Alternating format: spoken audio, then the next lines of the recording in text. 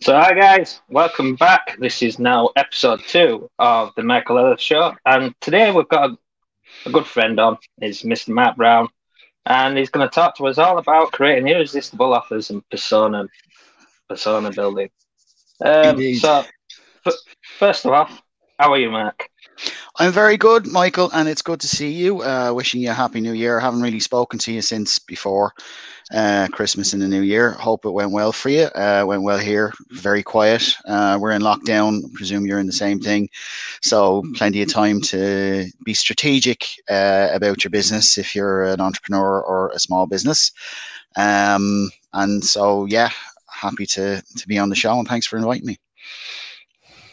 It's a pleasure. It's always a pleasure. It's a great talking to you, and plus, I just like your voice. That sexy pilot voice comes through all the time.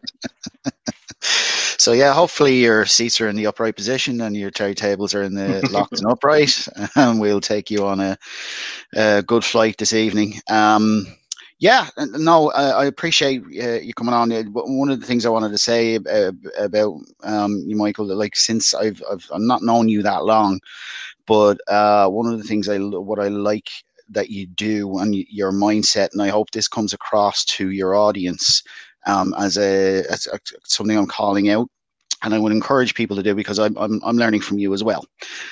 Is the way you have that focus on who you're serving, whether it be in terms of a conversation, whether you're serving a customer, I am a client of yours, uh, or whether you're calling out a tactic or strategy. You always come at it from the point of view of who's being served. So I always like that about you. So looking forward to this.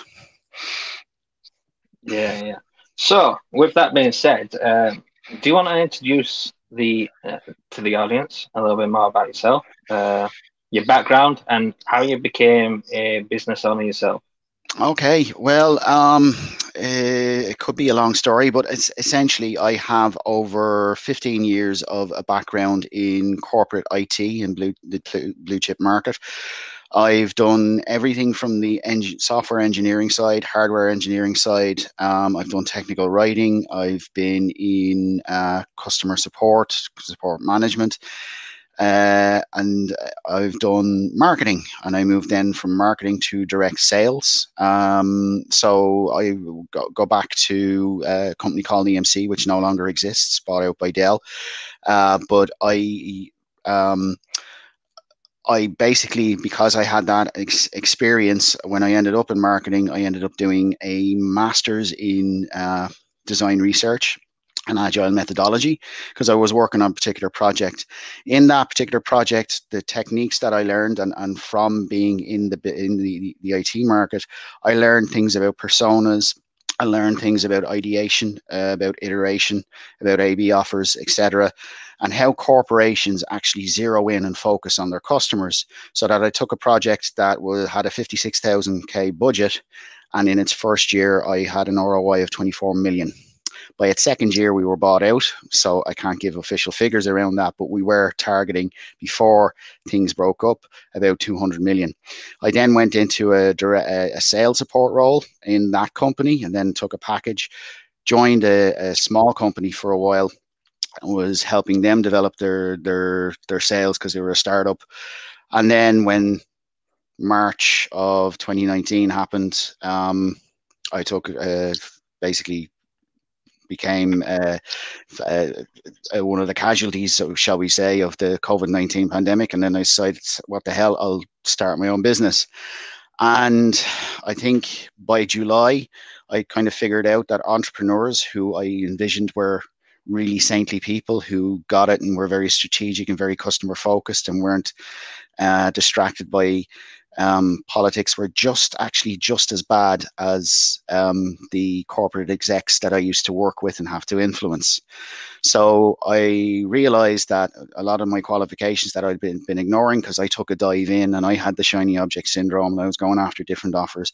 I finally realized that there is a gap in the small business entrepreneurial market, especially in the social online market, of knowing who your customer is, serving your customer from that point of view, and actually having a strategic way of approaching that builds what I call the irresistible offer.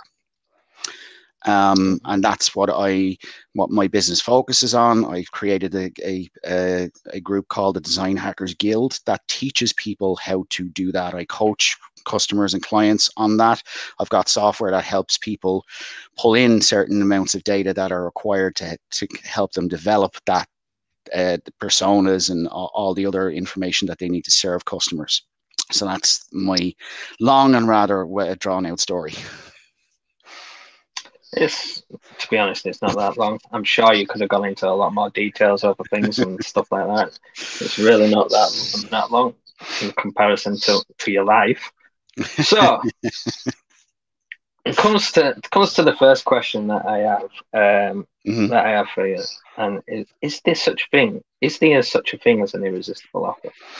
No, there is not. And the way I teach this is there's no such thing as an irresistible offer. There isn't the universal irresistible offer. Okay. There's ways and means. I could say vanilla ice cream, and someone somewhere will go, ugh, no, hate that, right? I cannot make an irresistible offer. But because irresistible offers don't exist, it means that we have the capability of trying to create them. But what we do when we try to create that irresistible offer is we have to get to know the people who want what we can offer them. You need to know who you are, you need to know a bit about yourself. And that's the first thing you need to do, is really to zero in what you're good at, and what is your focus. What are you passionate about, and what are you, and not so much I'm passionate about a science fiction series or a football team. I'm passionate about helping someone deliver something. Where for me, I'm passionate about getting people to sit down and actually get an idea of their ideal customer with the persona, to the point where I would do it for free if I could. And if you've got something like that you're passionate about, then you go out and find the people who need your services and kind of get an idea of what they're going through.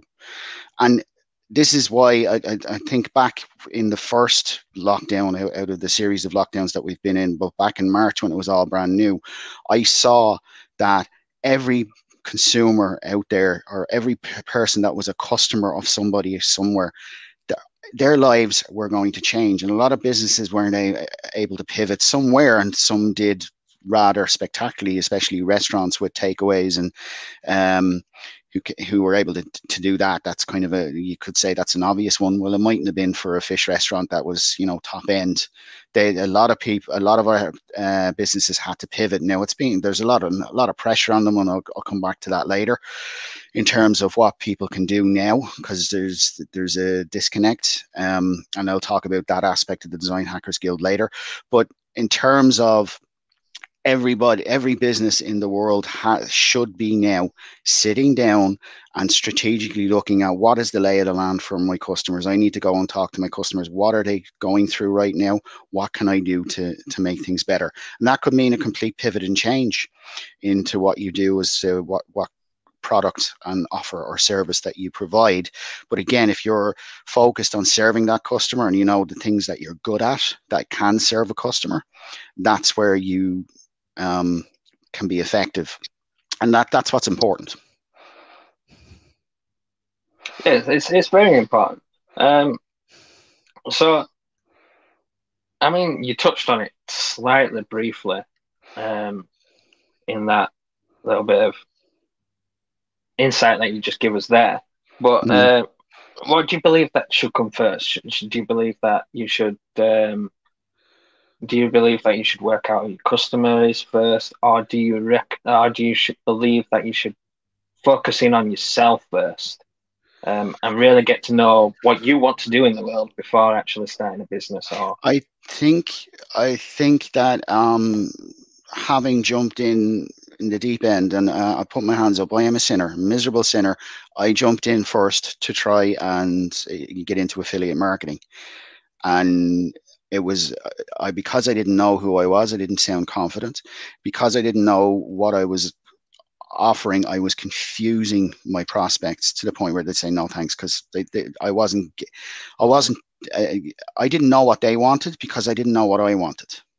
So I think that whole idea of personal development is really about getting a clear picture of who you are and what you're good at, and accepting that you're good at that.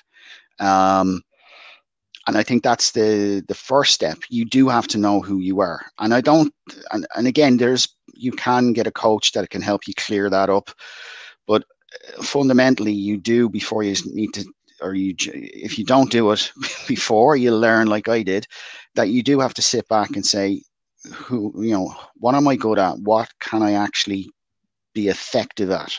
That I know that I'm very good at, and even if other people don't get it, the people who do, who I'm trying to serve, will totally get it, because you can't please everybody. And once you have that perspective about yourself and you're sitting comfortably with it, which you should be, that's where you're able to take that clearer picture of, I need to help someone. And I think that's a lesson for anybody stepping into business for the first time, is don't just jump in and spray and pray, because it doesn't work. You need to know who you are. And at the end of the day, you're not selling your product or services per se, you're selling yourself. Just like you are, Michael, building your brand, I'm building my brand around who I am, selling myself. And from that, I can sell the services and things that I'm good at doing and help people. They're buying, like that's the work I do, but they're buying me. And I think that's the same with anybody working with you or anybody else out there. That's the way it should be. Do you believe that? Do you believe that's the case even with affiliate marketing, though? When you are Yeah. promoting somebody else's product, are they still buying into you? Oh God, yes. I'm one of these people who, what's his name? Can't think of it right now. I buy in. I've seen this as well. The capitalist pig guy used to work in funnels. Oh, Steve Larson. Steve Larson. Steve Larson will say this as well, and will endorse this if he's watching. Hi, Steve. But you have to sell yourself. More so in affiliate marketing than because you can't. It's not about the product. It's about you and building the relationship with someone who's going to invest in that product because they're working with you. When you're building an affiliation, you should be looking at it from the point of view of you're bringing on people to work with you, and they're essentially business partners, and you look at it as a business. It's not just a customer who's going to buy a pair of shoes and go off and leave again. There's a relationship. And even if you're a shoe salesman, you should be building a relationship. And that's why the best shoe salesmen are, that's how we define better salespeople than other people. But when you're in affiliate marketing, it has to be about you and because people are going to buy the belief you have in what you're selling as an affiliation.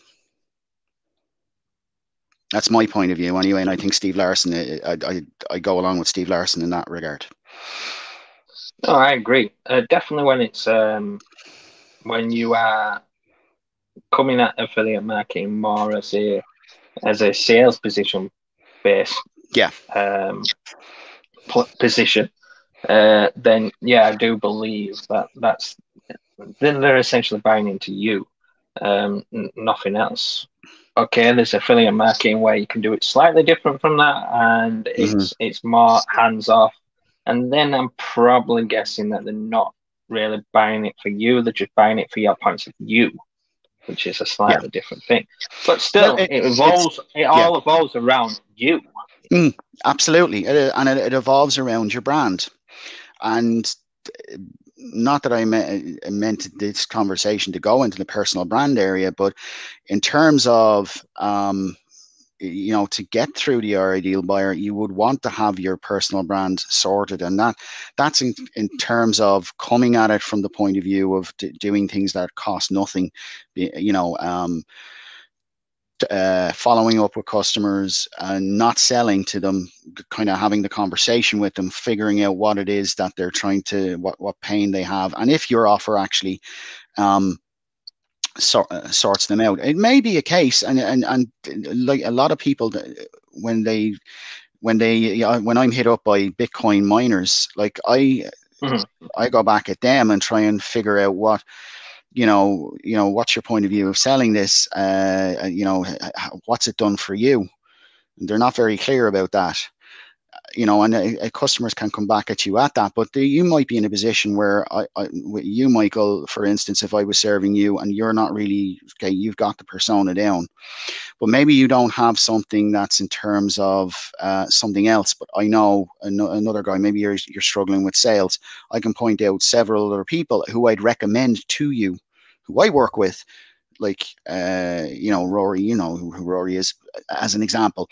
Say you should talk to Rory because he's the guy. I would refer you on. I get nothing back from that other than the fact that I referred that guy later, and he might refer other people to me because of what I'm offering, because they're missing that. And again, it's about that personal branding and rapport, and underneath that is serving the person that you're talking to. It's critical. It's critical. So yeah, just to let you guys know at home that these interviews that I do, they're completely unscripted. So if they go in one direction, they go in one direction. So just like Mark said, he didn't want it to go to personal branding as such, but it happens. Personal branding is big, massive. It's a big, massive subject in recent years, because the consumer, the customer, has started to realize more about that. Well, the trend's just being that we're moving towards a direct consumer, a direct consumer world. We now live in the age of the internet. The cost of entry to enter nearly every field out there is ridiculously lower than what it used to be. Mm-hmm. Obviously, I'm not talking about doctors here or anything specialist where it requires massive amount of qualifications. But you have a master's. It's sat there behind you proudly. Yeah. It's nice. It's fantastic. But really, what's more important is the experience that you've had in the years leading up to where you are now, rather than the actual qualification set on the wall. And the reason why that is because experience is a lot more valued rather than knowledge on a piece of paper. So with us going to a more direct to consumer world, personal branding's risen a hell of a lot. Absolutely. So it's part of it's now part of forming a business. Can you form a business without personal brand? Of course you can. I'm not going to say you can't. You can do it with no face. It's going to be harder, but you can do it with no face. Yeah. If you want to go the Coca-Cola route, like how long have they been in business and how long did it take them to get to where they are? And again, the thing is, when people bring up the Coca-Cola thing and other big brands out there, right? At some point in time, there wasn't a name, right? There wasn't a brand name. You wouldn't have known of Coca-Cola when they first started because it didn't exist before then. Now we all hear the stories of how Coca-Cola got started and this and other, but do we actually know how much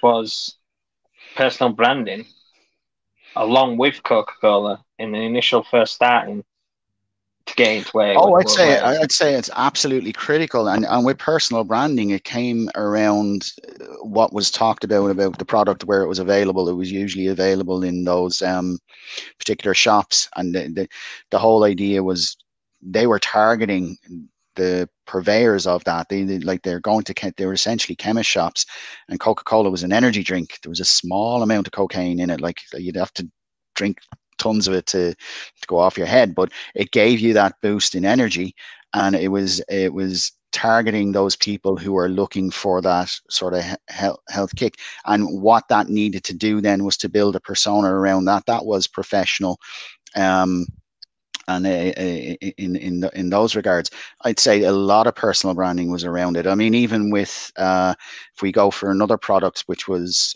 the firearm, the Colt 45. Right, you look up marketing and Google marketing for the Colt 45. That how you can see the whole personality around that, in like the Wild West, and for people who are rustling, or not rustling, but not stealing cattle, but protecting cattle, and all these things. You can feel the persona that's around it, and again, there's even the cigarette brand. What was it? The Marlboro Man, right? That created the whole Yeah. character around that. Now, whether it's healthy or not, that's not. I'm talking about the branding aspect of it. There was a personal brand around that. And that's the thing that we do as well, is that with those products, whether it's Coca-Cola or whether it's these headphones that I have, you've got that personal. When I looked at these headphones, I saw myself wearing them and talking. So I made an association with it, and I saw myself in it. And that's the other aspect of your product and your service, or whatever you're offering, is that people see themselves experiencing it. And that's the other side of the personal branding, Mark, is that if you're putting forward something, that personal branding has to resonate with other people who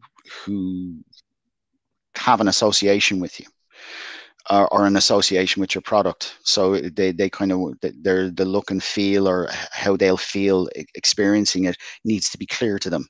And you definitely need personal branding around that, to kind of give that confidence of, well, I use it too. And I with the cigarettes, you've got the Marlboro Man, or the headphones, or the iPod, or the iPad.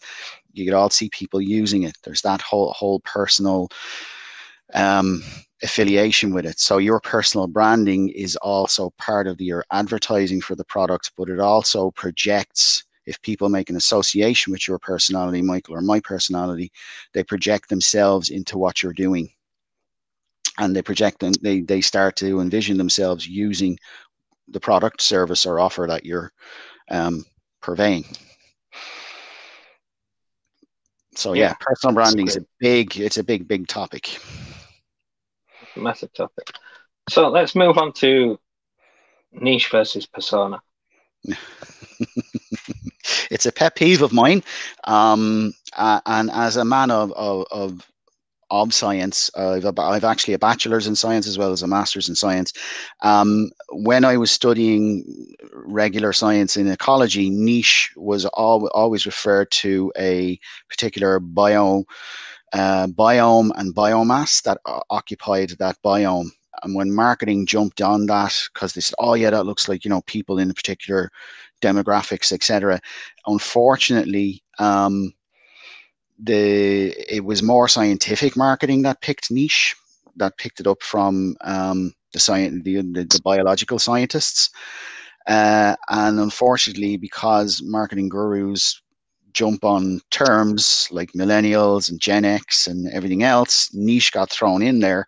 And what niche now means is not the same thing. The way I describe niche, if you go for a literal translation, it's a hole in the wall. So that's, if you look at niche, it means hole, or hole in the wall. With personas, it's about people. And the way I look at it is that your niche, or the other one that's used, is avatar. And yeah, and an avatar can be a statue or a teddy bear, and people they can associate with it. But that's not the same thing as, say, a driver's license. A driver's license to me is a persona, because it's actually it gives information about me, which is not me, that facilitates me in hiring a car, buying alcohol, opening a bank account, or before Brexit, just using that to get on a flight to fly over to the UK and hang out with you. But the point is that it is accepted by businesses as a form of identification. And if you look at your driver's license, I won't pull it out because we want to protect people's data, but it not only has your picture and your signature, but it's all got the vehicles that you can drive, all sorts of different details, when the lights, etc. That is a full on persona. So when you're talking about niche, that's really what that could be, is in terms of our marketing terms, is general areas and demographics that you're going after, and there's nothing wrong with that. But trying to build an offer around a niche is insane, because you're serving people, and you need to think of the people to just create these driver's license, or that's essentially the way I tell people how to create personas. You're creating these driver's licenses, or these, I suppose, and the other way of looking at it is, these, what do you call them? Rap sheets, right? So you've got the picture of your criminal with their details and the crimes they've committed. But it's to kind of get that idea. Again, that's a persona. That's a file or a rap sheet that police use to look at suspects and to see if they actually match up with the crime. That's the kind of work you're doing. You're looking at your audience, or your potential audience, in the particular area of what they're using, or the product, service, or whatever the offer is that you're planning to do. And you need to kind of get an idea of what their personality is. And niche or avatar doesn't do that. A niche and avatar allows you to project your persona into what you're doing. And what happens then is, if you do it that way, you'll start creating offers and ideas and websites that suit you. The minute you turn it around to a customers, they're going to turn around and say that doesn't suit me at all. You need to take yourself out of the equation, as detectives do, and get into the mind of the criminals, but in this case, the customers, and start writing out what their desires are, where they live, what's the likelihood they married, they not married, they got kids, they gym members, they not gym members, and getting down on those details and creating that, their favorite ice cream, their favorite TV program. They're crazy. This particular character is crazy about the TV series The Expanse, or someone else is mad about Coronation Street. That you get very, very, very specific. You start then associating with them. And I know what I talked about earlier is getting your customer to associate with you. You start to associate with your customer about what their desires are, what makes them happy, what makes them sad, what they're worried about, what delights them, what really annoys them, and what they're trying to achieve. That's the difference. A persona is about the human centered aspect of it, and it stops you projecting yourself into what you're putting together, and you start projecting the people that you're serving into what you're putting together. So how powerful is going that route of personas and being customer centric, when combining it with marketing? How powerful is that? Does that have a massive impact on anyone who uses the internet gets creeped out by the fact that they search something and then something else comes up, or even worse still, you're having a conversation with your wife about drills or cookers, and then you go to Google later on, and as you're watching YouTube, you get ads about Harvey Norman's or something like that. That's freaky, and that's because it's powerful. The reason devices are listening to you, the reason Facebook pulls together all that data about you, is to create that very specific offer for you. And in fairness, too, like, we can complain all we want about that being kind of creepy, and it's kind of uncanny valley type things. It's just a little bit too much, because, well, you can't blame them. They're greedy, and greed isn't always bad. But greed drives innovation. Yes, it does. And Bitcoin is a brilliant example of that. I think that's driven purely by greed, and it's a great innovation. and look at the other altcoins. And we can go, that's another conversation for another day. But the point is that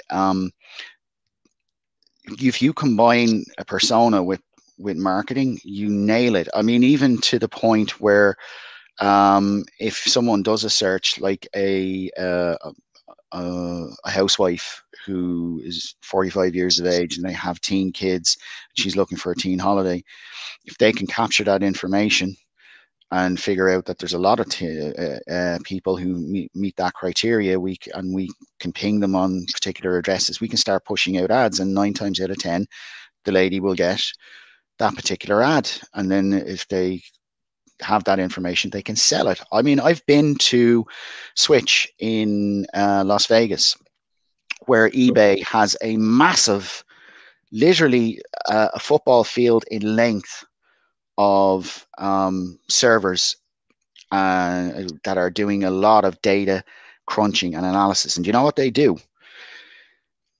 In eBay, you can buy a Model T Ford, a pint of Guinness, or if you really want to, an old German U-boat. Anything, you buy anything on eBay. They're doing analytics to the point where they can go back to companies and they can go to Chanel, which they did. They said, do you know that there are people searching eBay for the 1947 bottle of Chanel? It was a kind of a sexy bottle, and they want that. What did Chanel do? They bought that data off them. They put that offer out, the reintroducing this bottle of perfume with the sexy thing, bought up like hotcakes because they're doing data analysis. And again, this is fundamentally what I'm trying to encourage people to do, because it works. It works for the customer, it works for you, and it takes the spraying and praying away. It changes it to a completely different level. You look at eBay now; they're making money hand over fist through data analysis. Right? That's why they don't care really about the auctions. They're making it off the data analysis. Amazon, it's the same thing. Amazon Web Services. Amazon should actually just be called Amazon Web Services with a gift shop attached to it. They make millions and millions and millions off web services because they're able to spin up that virtually. And there's an awful, and why is it it's being spun up virtually? Because that's the next level of iteration of technology. And what's driving that? It's the greed about data, getting data on people to put together the offers. And an awful lot of smaller companies don't see that. And in fairness to them, a lot of entrepreneurs who start off have it all in their head. They know who their customers are, and they can go that way. The problem is, if you want to scale your business, you can't just pull out your brain and pull out those bits and show that to people. You have to build assets. You have to build data, because some people may intuitively know who their customers are, but they're rare. We talk about them a lot. You can talk about Steve Jobs, for instance. He knew who his customers were. He knew what to do. But again, in order for him to build that out, they had to build out assets and be very specific about who they're serving. McDonald's do this. They're very specific about so you can look their personas up. It's actually you put me onto that they have a list, and it's amazing to the level of detail that they go. But that's what they do, and the fact that they're able to share that information. If you're not able to write out who your customer is, and if you can't go to who you're working with, who you're partnering with, whether it's a family business, whether you're doing affiliation, if you can't get someone to write down the same thing as you do, you don't have your persona. That's why we build personas. That's why we do this data analysis. That's why we capture this data, and that's why I help people focus on that data. Yeah, definitely. So with that being said, can businesses have multiple personas? Absolutely.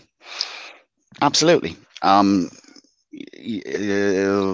example of that would be Dell. They sell servers, they sell cloud storage, they sell multi-million-dollar storage, and they sell laptops, and they even sell small devices. They've got personas about every one of those clients. You like your blue chip IT company is going to have a hugely different persona compared to the small entrepreneur who wants his laptop, or the gamer, right? The Dell sell. I think they sell gaming laptops. They've got a gamer persona as well. Yeah, they do, yeah. And they're not shooting in the dark. Dell actually have a top end gaming laptop thing that's talked about in the gaming world. Why? Because they went and they learned about who the gamers were, what they wanted, and they built them what they wanted, and now people talk about it. And that's the other aspect of building personas, is that these companies, these big companies, if they get it right to the point where customers are wildly excited about having the new iPhone, who's doing their marketing for them? The wildly excited customers. And then if you pick on Definitely, those wildly, 100%. yeah, and then if you pick out these wildly popular, excited customers, you've got influencer marketing. Now you give them the new phone before it comes out, before everyone else, and they do the marketing for you, and they do it from the point of view of a customer. And they've all got their own their micro influencers. They've all got their own following that resonate with that persona. That's even better again, because I don't have to, as long as I know, say, one persona, I know millions of other personas, because if I get it to the right influencer who has that following because they resonate with him, if I know what resonates with him, I can resonate with his buyers, his audience. That's how it's done in the corporate IT world. And that's how it needs to be done in even the smaller businesses. And I now specifically, we can't just get away with spraying and praying. People are getting very specific because they've got less money, because we have a dwindling economy. They're getting like, a lot of people are tired of being given crappy offers, tired of being treated like crap, and they're very discerning to the point. If money is tight and they're discerning, you've got harder work to do. And the way you simplify that more is by focusing on who you're actually serving. And how do you do that? You capture the data that's around that. And I think that's more that today, in the current pandemic, a lot of businesses should be sitting down and doing this work, sitting down and figuring out how they're going to get an accurate picture. And the fact that they do it once, they should be continuing to do it, because everything is rapidly changing and an awful lot of uncertainty at this time. You get into that habit. When we get to the other side of it, you're going to be the company that has that habit. Per se, you're going to be able to do what Apple did, maybe in a smaller scale, but you're going to have that relationship, rapport, everything else built up with that customer, and you've got them through hard times. They're going to be crazy about you. So. Definitely. So, your pet peeve, one of your pet peeves is Amazon, because you're a local guy at heart. You support local businesses, which is absolutely fantastic, because there should be room for everybody in this world. But just going by what you said, with everything's rapidly changing and such and forth in this world that we're in today. Look, at the beginning of January 2020, Elon Musk was not the richest man in the world. No. Jeff Bezos was. And Jeff's stock in Amazon went up dramatically during COVID. And then all of a sudden, out of the blue, the beginning of this year, Elon Musk is now at the top. He is now the richest man in the world. Although I don't keep a track of it daily, so it might have changed by now, but it certainly was just a few short weeks ago. The stock prices went up and it became top dog. But that goes to show something, that small little changes in our lives can have massive impact in the real world. Absolutely. And if you're just playing the game as it comes, sort of thing, and not listening to the market, not listening to the data, and not producing goods via listening to the data, then you're going to be left behind, Yeah. surely. Mm-hmm. So what Matt does here, in his business, is something that is something that's really really important in today's world. Uh, and it was important years ago, but I believe it's more important now than it's ever been, ever.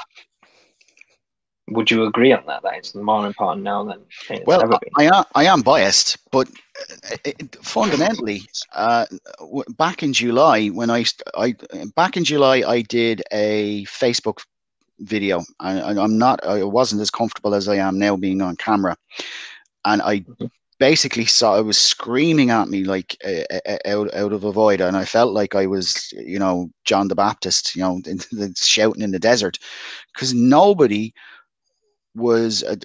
I know I've eventually met people who do this, like yourself, but there was nobody that was focused on, even programs that I'd signed up to, was talking about who the customer was. It was talking about, this is what you can add this, add that. What if we had this? What if we had that? But there was no reference to the customer until later on, until this niche, your niche, figure out what your niche is. That's fine if you're doing a marketing thing, especially on demographics. That's all valid, but that doesn't get you down to boots on the ground, people that you're serving, people that want your product, people that want to have a good feeling when they're using your product. And if you're coming at them and with an offer, and then these Bitcoin miners just come at you, you could be making this, you're making that, it's, without any substance as to, what it's done for you, and that this is how it could, I understand that you're struggling with this, but this will make things easier. There's none of that. And to get back to the fundamentals, it's about, at the end of the day, and especially today, we have to realize we're serving people, and there are an awful lot of people in pain. And particularly now, they're in so much pain that they're not going to put up with stupid people coming at them with spraying offers. Look at my link, or here's my product. It's a herbal tea. It'll sort you out. That's not, nobody's going to listen to that. Whereas before, you might have had a customer that was willing to do their due diligence themselves and say, yeah, I'll buy it off you because I looked it up and yeah, I see it does this, that, and the other. But now they're so, everybody is so anxious, and there's an awful lot of hysteria out there as well. It's going to be harder to be heard unless you're speaking directly to someone's heart, to get into the heart of the matter, the heart of the problem. And this is what we do in data science. It's called about getting to the heart of if you're building, say, an algorithm or something like that, it's the heart of your data model. And the heart of your data model is the person. It has to be focused on I say it's personas, it's people. It's people who have real problems that you can help them solve. It has to be about that. And if it's not, especially today, it's not going to work. Sorry, did you want to say something about that? No. Continue. I thought I heard something. Sorry.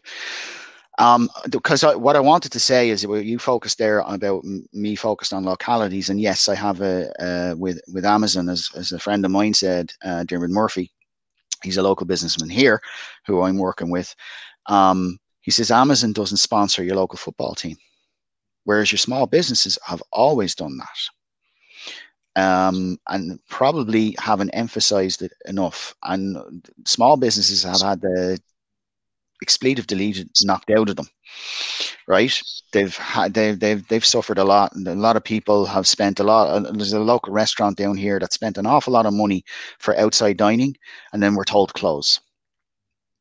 they were doing their best to meet the conditions. They were told to close. And I think there's whether you agree or disagree with the government, there has been, from the small business's point of view, there's just been draconian measures brought in without reason or argument, especially when in our own community, we were looking at how to manage things, and everybody was by and large behaving properly, socially distancing, wearing masks, dining outside, and trying to support our own local businesses. And I can't even do that now. I can't go in.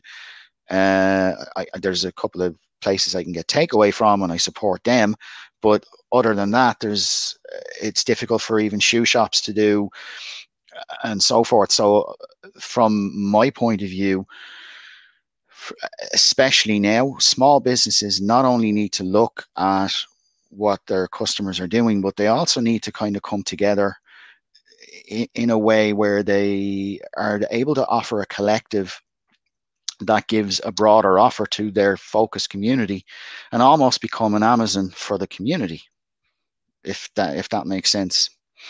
That's what I'm trying to encourage small business to do. And again, one of the frustrating things I have had to deal with is because they were in a panic to sell over the Christmas and get as much revenue in as they could before the next lockdown, I couldn't get them to look strategically as what comes after that. And what comes after that now, there's a lot of companies that are now reaching out to me saying we're in a complete mess. Whereas I wanted them to take the advantage of the Christmas idea. Yeah, definitely move your revenue, but pull back yourself, let your staff do whatever. Let's put together something that pulls in an interest and start building around that after we close down.